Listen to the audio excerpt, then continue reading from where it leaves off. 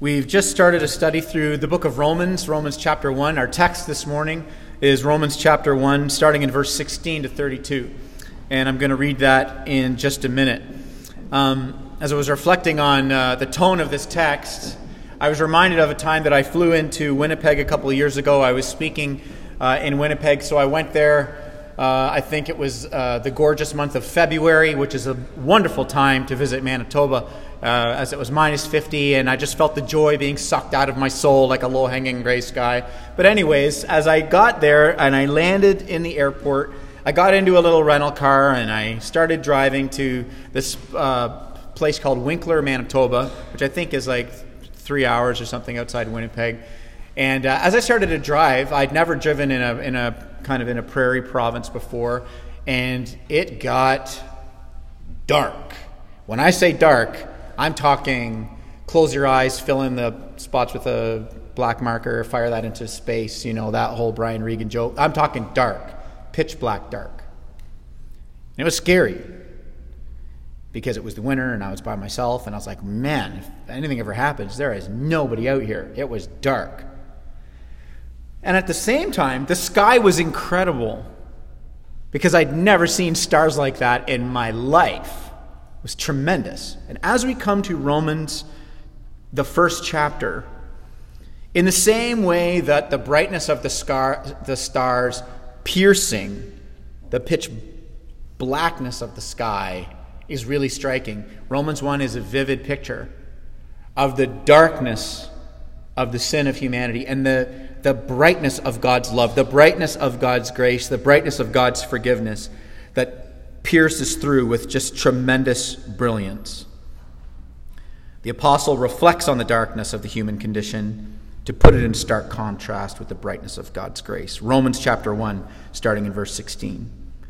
For I'm not ashamed of the gospel, for it's the power of God for salvation to everyone who believes, to the Jew first and also to the Greek. For in it the righteousness of God is revealed from faith to faith. As it is written, the righteous shall live by faith. For the wrath of God is revealed from heaven against all ungodliness and unrighteousness of men, who by their unrighteousness suppress the truth. For what can be known about God is plain to them, because God has shown it to them. For his invisible attributes, namely his eternal power and divine nature, have been clearly perceived ever since the creation of the world and the things that have been made, so that humanity is without excuse. For although they knew God, they did not honor him as God or give thanks to him, but they became futile in their thinking, and their foolish hearts were darkened. Claiming to be wise, they became fools, and exchanged the glory of the immortal God for images resembling mortal man, and birds and animals and creeping things. Therefore God gave them up in the lusts of their hearts to impurity, to the dishonoring of their bodies among themselves. Because they exchanged the truth about God for a lie, and they worshipped and served the creature rather than the Creator, who is blessed forever. Amen. For this reason, God gave them up to dishonorable passions. For their women exchanged natural relations for those that are contrary to nature. And the men likewise gave up natural relations with women and were consumed with passion for one another, men committing shameless acts with men and receiving in themselves the due penalty for their error. And since they did not see fit to acknowledge God, God gave them up to a debased mind to do what ought not to be done. And humanity was filled with all manner of unrighteousness, evil, covetousness, malice, full of envy, murder, strife, deceit, maliciousness. They are gossips, slanderers, haters of God, insolent, haughty, boastful, inventors of evil, disobedient to parents, foolish, faithless, heartless, ruthless. And though they know God's righteous decree that those who practice such things deserve death, they not only do them, but they give approval to those who practice them. This is God's word. Now, normally, in expositional preaching, you march through the text in order. But because we live in such a highly sexualized culture, and the conversations around sexuality and sexual ethics are so volatile, I feel that it might serve you if I make a few comments about the middle of the text and then go back and work our way through it. And so here's what I would say that I hope is going to be helpful so that there can be ears to hear the goodness revealed through the darkness of this passage. Now, first of all, if you're here today and you're gay and you're not a Christian, I want you to know that you are welcome here. I hope that after the service you join us for coffee and you hang out and you meet some people and you find us to be a very loving and warm community. And that as you are thoughtfully considering faith and considering the God of the Bible, I hope that you know you are welcome to be here. And not only be here, but that you are to be treated with love and dignity. We hope to be a community that treats you with love and dignity. And I know I can't really apologize for the Christian community because I'm not their spokesperson. But if you have had the misfortune of being battered by the self-righteousness of someone who has not treated you with love and dignity, I want you to know that the call of the church is to not just be loving and gracious in this community and then hateful and judgmental outside it. Jesus Christ surrounded himself constantly with people who did not share his views, his ethics, his ideals, did not live the way that he lived. And the posture of Jesus Christ was of love and grace always. And so if you're here and you're gay and you're not a Christian, I hope you find us to be a loving and gracious community. And I also hope that if you have had the misfortune of having a Christian communicate to you that the way to be in God's good graces is to be straight, I need you to know that that is dead wrong. Here's why. There's only one way to become a child of God. There's only one way, and it's not your sexual orientation. Here's how you become a child of God.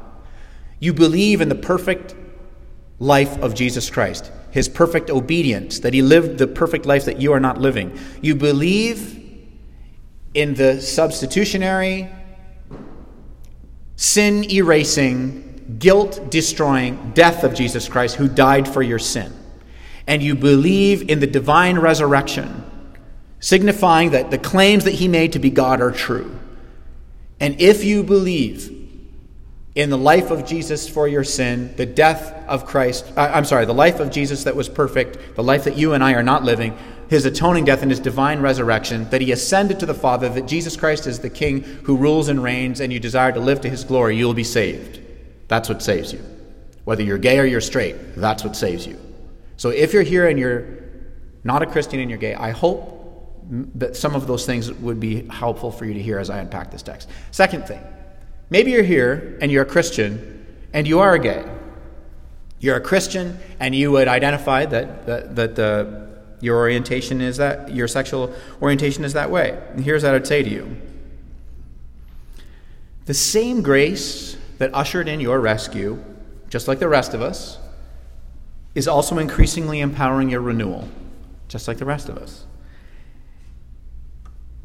For you to desire to bend your knee to the obedience of Christ, just like the rest of us, and to put off your sin, just like the rest of us.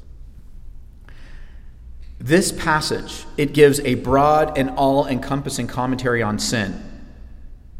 And whether you're gay or you're straight, we're all guilty of sin. And we need the grace of Jesus to cover our sin, and we need the grace of Jesus so that we can actually leave our sin and walk in increasing freedom from our sin. Romans 1, Paul is considering how the tyranny of sin has disordered the human heart, how in a myriad of ways that has led to the brokenness of the human condition. And he's doing this to shine a spotlight on what God has done for us through the grace of Jesus Christ, what God has done about it to address our condition. So I want to draw your attention to the parallel that's made in verses 17 and 18, where it says that God's righteousness is revealed and God's wrath is revealed. See, verse 17 tells us that God's righteousness is revealed because he gives forgiving and empowering grace in the gospel. And then verse 18 tells us why we need the grace of the gospel.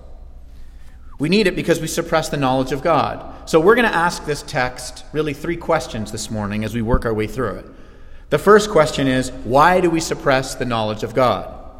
The second question is, what does it look like to be under the judgment of God? And the third question is, how do we experience renewal by the grace of God? So first, why do we suppress the knowledge of God? We were created in God's image, but we want a God in our image. So we suppress the knowledge of God. We suppress the knowledge of God because that's how you get to keep your autonomy. That's how you get to stay in control. You suppress the knowledge of God. When you look at verse 20, it says that no one is without excuse because God's existence and God's majesty is clearly seen in nature. Clearly seen in nature, the text says. It's provocative language. God's not hiding himself. For example, I was reading a book last year by Francis Collins. He's the gentleman in charge of the Genome Project, decoding DNA. He was put in the head of the project back in 2000. And he wrote this book called The Language of God. And in it he says this. He says, the human genome consists, it's the hereditary code of life. The text consists of 3 billion letters. And if you read the code of human DNA at 3 letters a second, it'd take you 31 years to read it, day and night. There are 5 physical constants that precisely, kind of keep everything tuned so that intelligent life is even possible. They're orderly. They're not random. God's not hiding himself. There's a physicist named Freeman Dyson. He says, the more that I examine the universe and the details of architecture, the more evidence I find that the universe in some sense must have known that we were coming. Even the late Stephen Hawking back in the 80s wrote a book called Brief History of Time. And he said, even if there's one possible unified theory, it's just a set of rules and equations. The question is, what breathes life into the rules and the equations to make the universe possible? The overwhelming impression is one of order. The more we discover about our universe, the more we find that it's governed by rational laws. You still have the question, why does the universe bother to exist? If you like, you can define God to the answer to that question. Modern science, Romans is saying no human has excuse to not look at the world in which we live and see the majesty of God. Modern science, by its own definition, is observable and repeatable. Modern science functions on the basis that you're expecting to find order.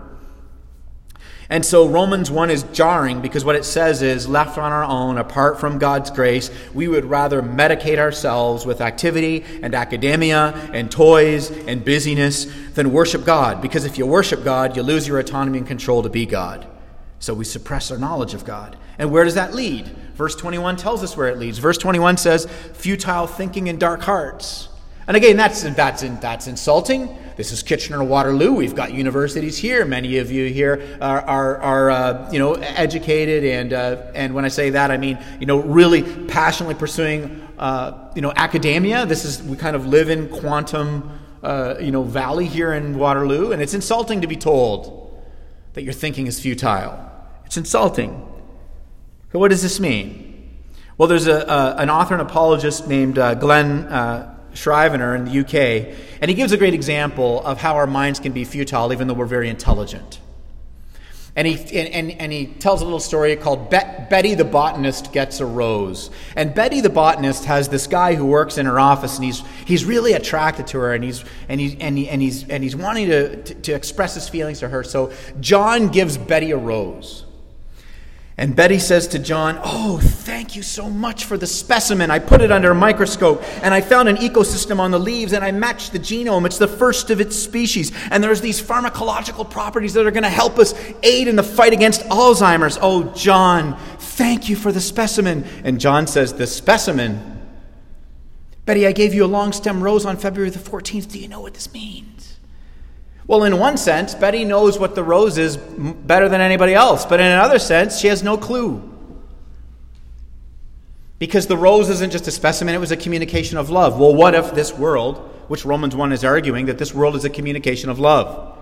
It's a specimen that as Christians we get to study it under a microscope, and we love to do that because faith and reason aren't having a battle with each other. So the world is a specimen, of course, that can be studied, but it's also a communication of love.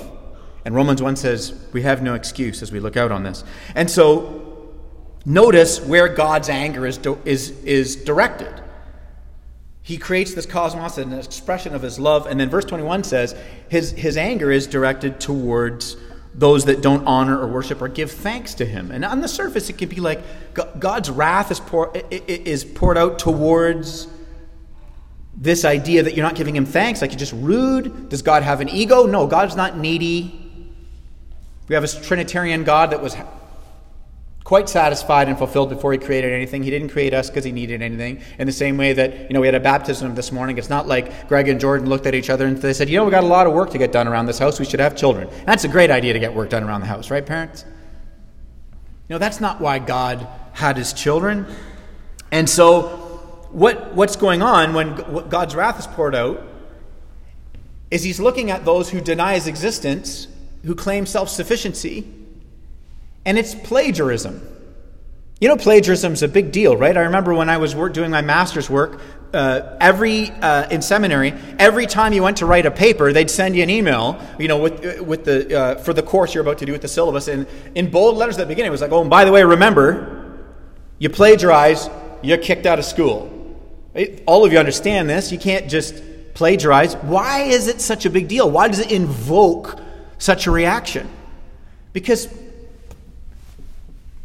to not plagiarize, I'll quote Dr. Timothy Keller on this as I was looking at his work, and I was thinking, that's really good. I'm going to say that. I might not tell him that Tim. No, I'm just kidding. So what Dr. Keller says about this is it's claiming self-sufficiency. You're denying that you're actually standing on the shoulders of someone else. You're denying the fact that you're actually totally dependent, and you're claiming to be self-sufficient. And that's why they find out you plagiarize and you're out.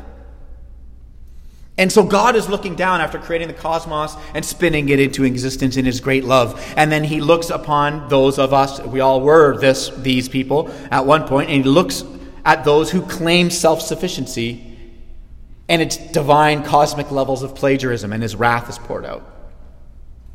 To deny God and to live self-sufficient as though you are God. You see, you have to breathe the air that God perfectly mixed, and you got to use the mind that God majestically fashioned, and you got to speak through the vocal cords that God creatively formed to deny him. And so where does all this denial and the suppression of God go? Where does it go? Where does it lead? It doesn't lead to a life of no worship. It leads to a life of futile, exhausting, unsatisfying worship. That's where it leads. That's how this text kind of flows out. When you read verses 22 to 23, it says, claiming to be wise, they became fools. They exchanged the glory of the immortal God for images resembling the mortal man. See, if I reject that I'm made in God's image, then my life will revolve around a God in my image. And we can do that 1,000 ways, and many of us have done it 1,000 ways. See, what's attractive about creating the God in your own image is you get to set the terms, you get to be in control. But in the end, it's not liberating, it's exhausting. Right? If the God that you worship agrees with all of your thoughts, and the God that you worship endorses all of your everything you say, and the God that you worship applauds everything you do, guess what? You're not worshiping the God of the Bible. That's build a Bible. And this passage reveals the inevitability of idolatry. That there's really only two options, the creator or the created thing. There's no possibility of not worshiping. Maybe you're here and you're agnostic and you're saying, well, I disagree. You can be, if you're a person of non-faith, then clearly you don't worship. Well, here's the argument that Romans 1 presents that I'm going to echo. You see, we are all purposeful beings, right? We're telic. We are living for something. See, even the people who say there's no God and life came about for no reason, for no purpose, don't also say, so therefore, do whatever you want because life has no purpose. There's a radical disconnect between the idea of life having no purpose, but then living on purpose. Everybody is living on purpose. Worship is not singing. Worship is centering. The reason for millennia the people of God have been people who do singing is because the singing reorients us to centering. Worship is centering. It's orbiting. It's arranging your whole life around something. And so Romans 1 is saying if you don't put God at that epicenter, something is going to absolutely be at the epicenter. So which leads us to the next question. What does it look like to be under the judgment of God? Because it flows from this problem of rejecting the image of God and then kind of creating gods in our own image. And then it gets to judgment. So what does it look like to be under the judgment of God? It looks like being given over to what you want. It's not fire and lightning bolts from the sky. It's being given what you want. That's how the text plays out. That's what Paul says numerous times. God gives them over, gives us over. Look at verse 24. Uses the word lusts. Often the word lust is associated with, in our thinking, it's associated with sex, but not in the Greek. In the Greek language, the word for lust is epithumia. Epithumia means, we don't have like a one-word translation for it, so we say lust and you think sex, but epithumia means it's this all-encompassing super desire that's like driving you. It's like if you're not thinking about something, if you're not doing something productive, your mind goes to it. It's like you automatically, it's just all-consuming. Epithumia. There was this show on TV in the early 2000s called Smallville. It's about Superman as a teenager. Now, if you don't know about Smallville, that's okay, but it was the greatest, non-canon iteration of Superman as a teenager ever created. And if you don't know who Superman is, then maybe this isn't the church for you. So in Smallville, the way it begins is the meteor shower that brings Kal-El to the planet hits, and people get infected. And what the kryptonite does to all these humans who get infected is it brings out what's already in there. And so everybody's got their dark, unevangelized corners of their heart, the sinful parts of their heart. And then season after season, it's just meteor freaks who now the thing that was in them is now come out in a super-powered way. And that's what the Greek word epithumia is. It's having your desires drive you in a super-powered way. In such a way that your mind will justify what your will is up to because your heart has already chosen it, right? To borrow from Thomas Cranmer. Since I said a thing about plagiarism earlier, now I feel compelled to put a footnote after every sentence I make, which is a really hard way to preach because I don't have any original thoughts. This is a very crowded pulpit, P.S. Okay, so when you get to this over-the-top desires, it does include sex, of course, and the text goes there, which I'll get there in a minute, but it's not simply talking about sex. It's not simply wanting something. It's elevating that to the ultimate thing, arranging your life around that thing. So when you get to verse 24 and 27, Paul gets graphic, and he starts writing against sexual sin. And, I need you to know that he's not centering out the homosexual sex. He does speak to homosexual sex, but he's not giving a free pass to every form of heterosexual sex. Because when you get to verse 27 speaks to homosexual sex, but verse 24 is a broad sweeping comment about heterosexual illicit sex. Okay? And so the reason why this is really important for us to understand, particularly in today's culture where this is such a volatile and controversial subject, is that the context of Romans 1, broadly speaking, is that whether you're gay or you're straight, if you deny God, you're still going to worship something as God. Right? If you deny that there's a creator who ordered the world, you will order your own world. If you deny you're made in God's image, you will live by ideas made in your image, driven by passions in your image, and in this specific example, pursue sexual relations with those who are in your image. Right? So Paul speaks to the homosexual sex as an act that is sin.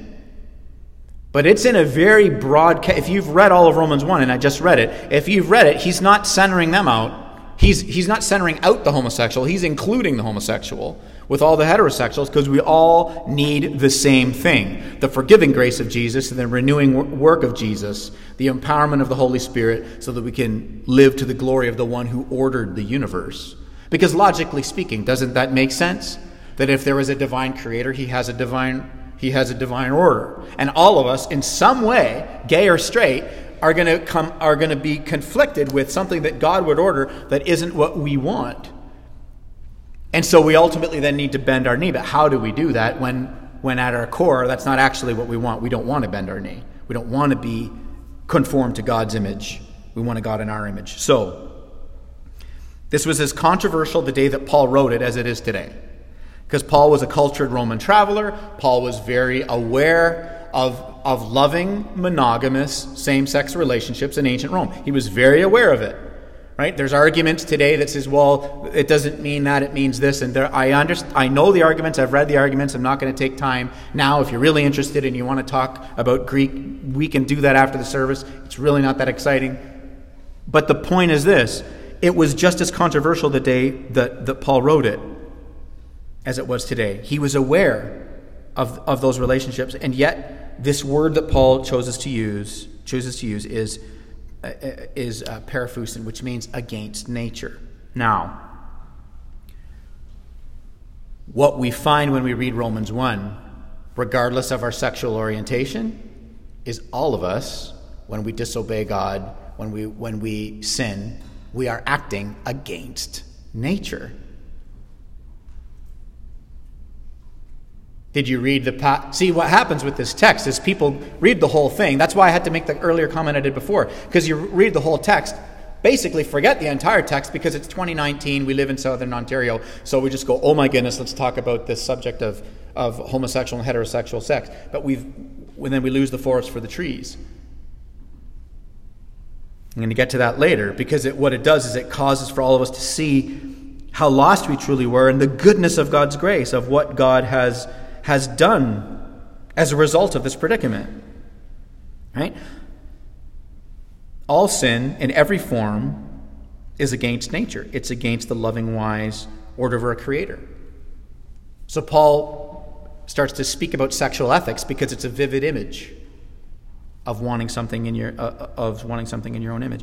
When Jesus spoke about marriage in Matthew 19 and he described it as a union between a man and a woman, the scriptures teach that all sex outside marriage is a sin, right? Again, whether heterosexual sex or homosexual sex, the aim of this chapter really is to show that the human heart is an idol factory, right? We're supposed to reflect on it and repent of our many gods and look at the freedom that's available for us in God. Now, because we're reading Romans, the image that we're discussing right now is sex. But you want to know, we're conveying, what Paul is doing is he's using sex to talk about idolatry. That's what's going on here. But if we were in Colossians, we wouldn't be talking about sex. We'd be talking about money. Money's your idolatry. You're constantly spending your money to fill the hole in your soul that's stupid deep. Or you're not spending your money. You're squirreling it away and saving your money because you think that's what's securing your future. So either way, money's an idol. You can't stop spending it, or you can't stop hoarding it because you're trusting in it. Right? If we were in Colossians, then we would all be uncomfortable, because when you talk about money and giving money away for purposes in the city, or for those who are in need in your families, or to relatives, or in the church for the work of the gospel, that's the conversation we'd be having if we're in Colossians. If we're in Galatians, we wouldn't be talking about sex. We wouldn't be talking about money. We'd be talking about our good works. All your trusting in your good works, all of your religious rule-keeping, you think that's saving you? Your religious rule-keeping isn't saving you. Christ alone is saving you. And we'd be having that whole conversation. So Paul is using this to convey how our hearts are an idol factory. When you get to verse 28, it says that he gave them over, he gave humanity over to what they want. And what could be more just than that? His judgment looks like saying, okay, you get what you want. In the end, everybody gets what they want. You want eternity with God. You want to be raised from death and enjoy the new creation, that all sorrowful things are destroyed, all glorious things are restored. You want that? You place your trust in Jesus, that's what you get. You want an eternity, you hate God, you want an eternity apart from God, you want anything to do with God. I can't serve that kind of God. I'm good with the finality of death. That's what you want? Well, that's what you get. God gives you over to what you want. The author and apologist C.S. Lewis said it this way: there's only two kinds of people in the end. Those who say to God, thy will be done, and those to whom God says in the end, thy will be done. That's what Romans 1 is pushing us to see in verse 28. God says, okay, well, I'll give you over to what you want. And notice that the text doesn't say God's judgment will be revealed in future tense. Look at the text. It says it is being revealed. So even in the ancient world, when Paul wrote this, he's saying like it's now being revealed in the present tense. He lets us clamor after our little gods. our little idols. And maybe you're here and you say, this is a great sermon for new believers or people who might be visiting Redeemer who are considering Christian faith, who haven't placed their faith in Jesus. But Paul, I'm a very sanctified Christian. I've been saved for a very long time. In fact, my great-great-great-granddaddy, built the beams, built the church. And maybe you're here today and you say, this is great, but I've been a Redeemer for 5 years. I've been listening to you preach 200 sermons. You preach Jesus. This is really nice, but I don't have any idols. I don't have any addictions. Spoken like a true addict. Wow, you don't have any idols or addictions. This text is provoking us to consider our capacity for idolatry, our capacity for sin, so that we can be repentant, we can be reflective, so that our hearts can be liberated as we trust in the goodness of Jesus Christ, who not only saved you from your sin apart from your work, but has united himself to you so that by the power of the Spirit, you can walk free from your sin. And so, Paul gives us this. He works it out. If you read verses 29 to 31, I'm not going to reread them, but 29 to 31 encapsulates this, he's working out in a broad sense what it looks like to be driven by the relentless pursuit of our idols. Right? Our sin, it leads to the endless catalog of evil that we see in the world and in our lives. It leads to the breakdown of unity, the end of harmony, the brokenness of society, of our families, of our relationships. It's what leads to all of it. The reason why this list in verses 29 to 31 is so eyebrow-raising, it's so humbling, is because we, church, we're guilty of these things. See, the gospel, it humbles us to the ground because we realize how guilty we are. Because if you look at that list, you're going to find you've done most of the things on that list. But then it doesn't just humble us to the ground so we leave church, dragging our knuckles in the dirt. It raises us to the sky, because we're astounded at the grace of what we've been given, of what we have been forgiven from. In those verses, if you look at them, the apostle puts murder and disobedience to parents in the same sentence without batting an eyelash. Murder and disobeying to parents. Who in here has been disobedient to their parents? All of us. And Paul's like, I'm just going to put it, greed. You can talk to a Christian and be like, because again, we read Romans 1, and it's like, oh man, boom, all of our eyes go on sexual sin. Well, there is sexual sin, and that needs to be talked about, and I hope I was very clear there about the Bible's position and the church's posture, right? The position is that there's any sex outside of the marriage of a man and a woman, the Bible calls sin. But our posture towards people is love, dignity, humility. Why? Because we're all in this list. God's not ranking the sin. We're guilty of it. And while it's true that sin does not have the same extensive impact, the same intensive impact, it has an extensive impact. Like there's things that we can do that have greater and lesser consequences. All sin doesn't have the same intensive impact, but all of us, if we recognize, church, it has extensive impact. It has affected all of us. None of us are better than the other. So what that does for us, church, here at Redeemer, is it should create a culture of humility and not superiority, because our minds are blown at the grace that we've been given in Jesus Christ. Love and compassion, not comparison. Because what Romans 1 teaches us is in Christ we're all alive, and without Christ we're all dead.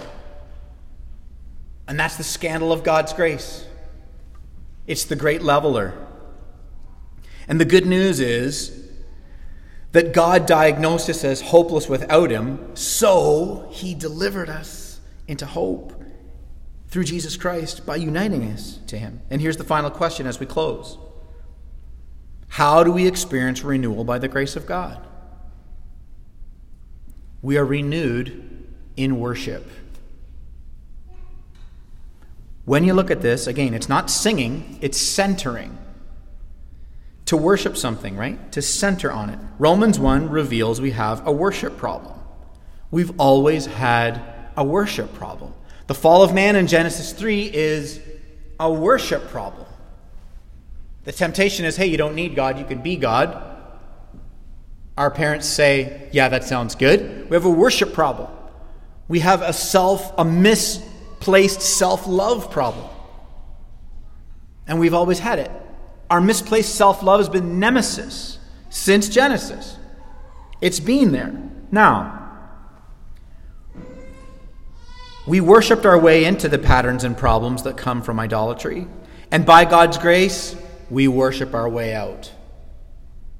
Listen to me carefully when I say that, because I'm not talking about rolling our sleeves up and trying harder. We worshiped our way into the problems and the patterns of idolatry, and by God's grace, we worship our way back out. We have a worship problem. And when you have a worship problem, your whole life will orbit around the wrong thing. And by God's grace, the same grace that saved you, forgave you. So that right now, even as you sit here, though in and of your day-to-day experience you're guilty, God looks on you and he says, you're innocent. You're my child.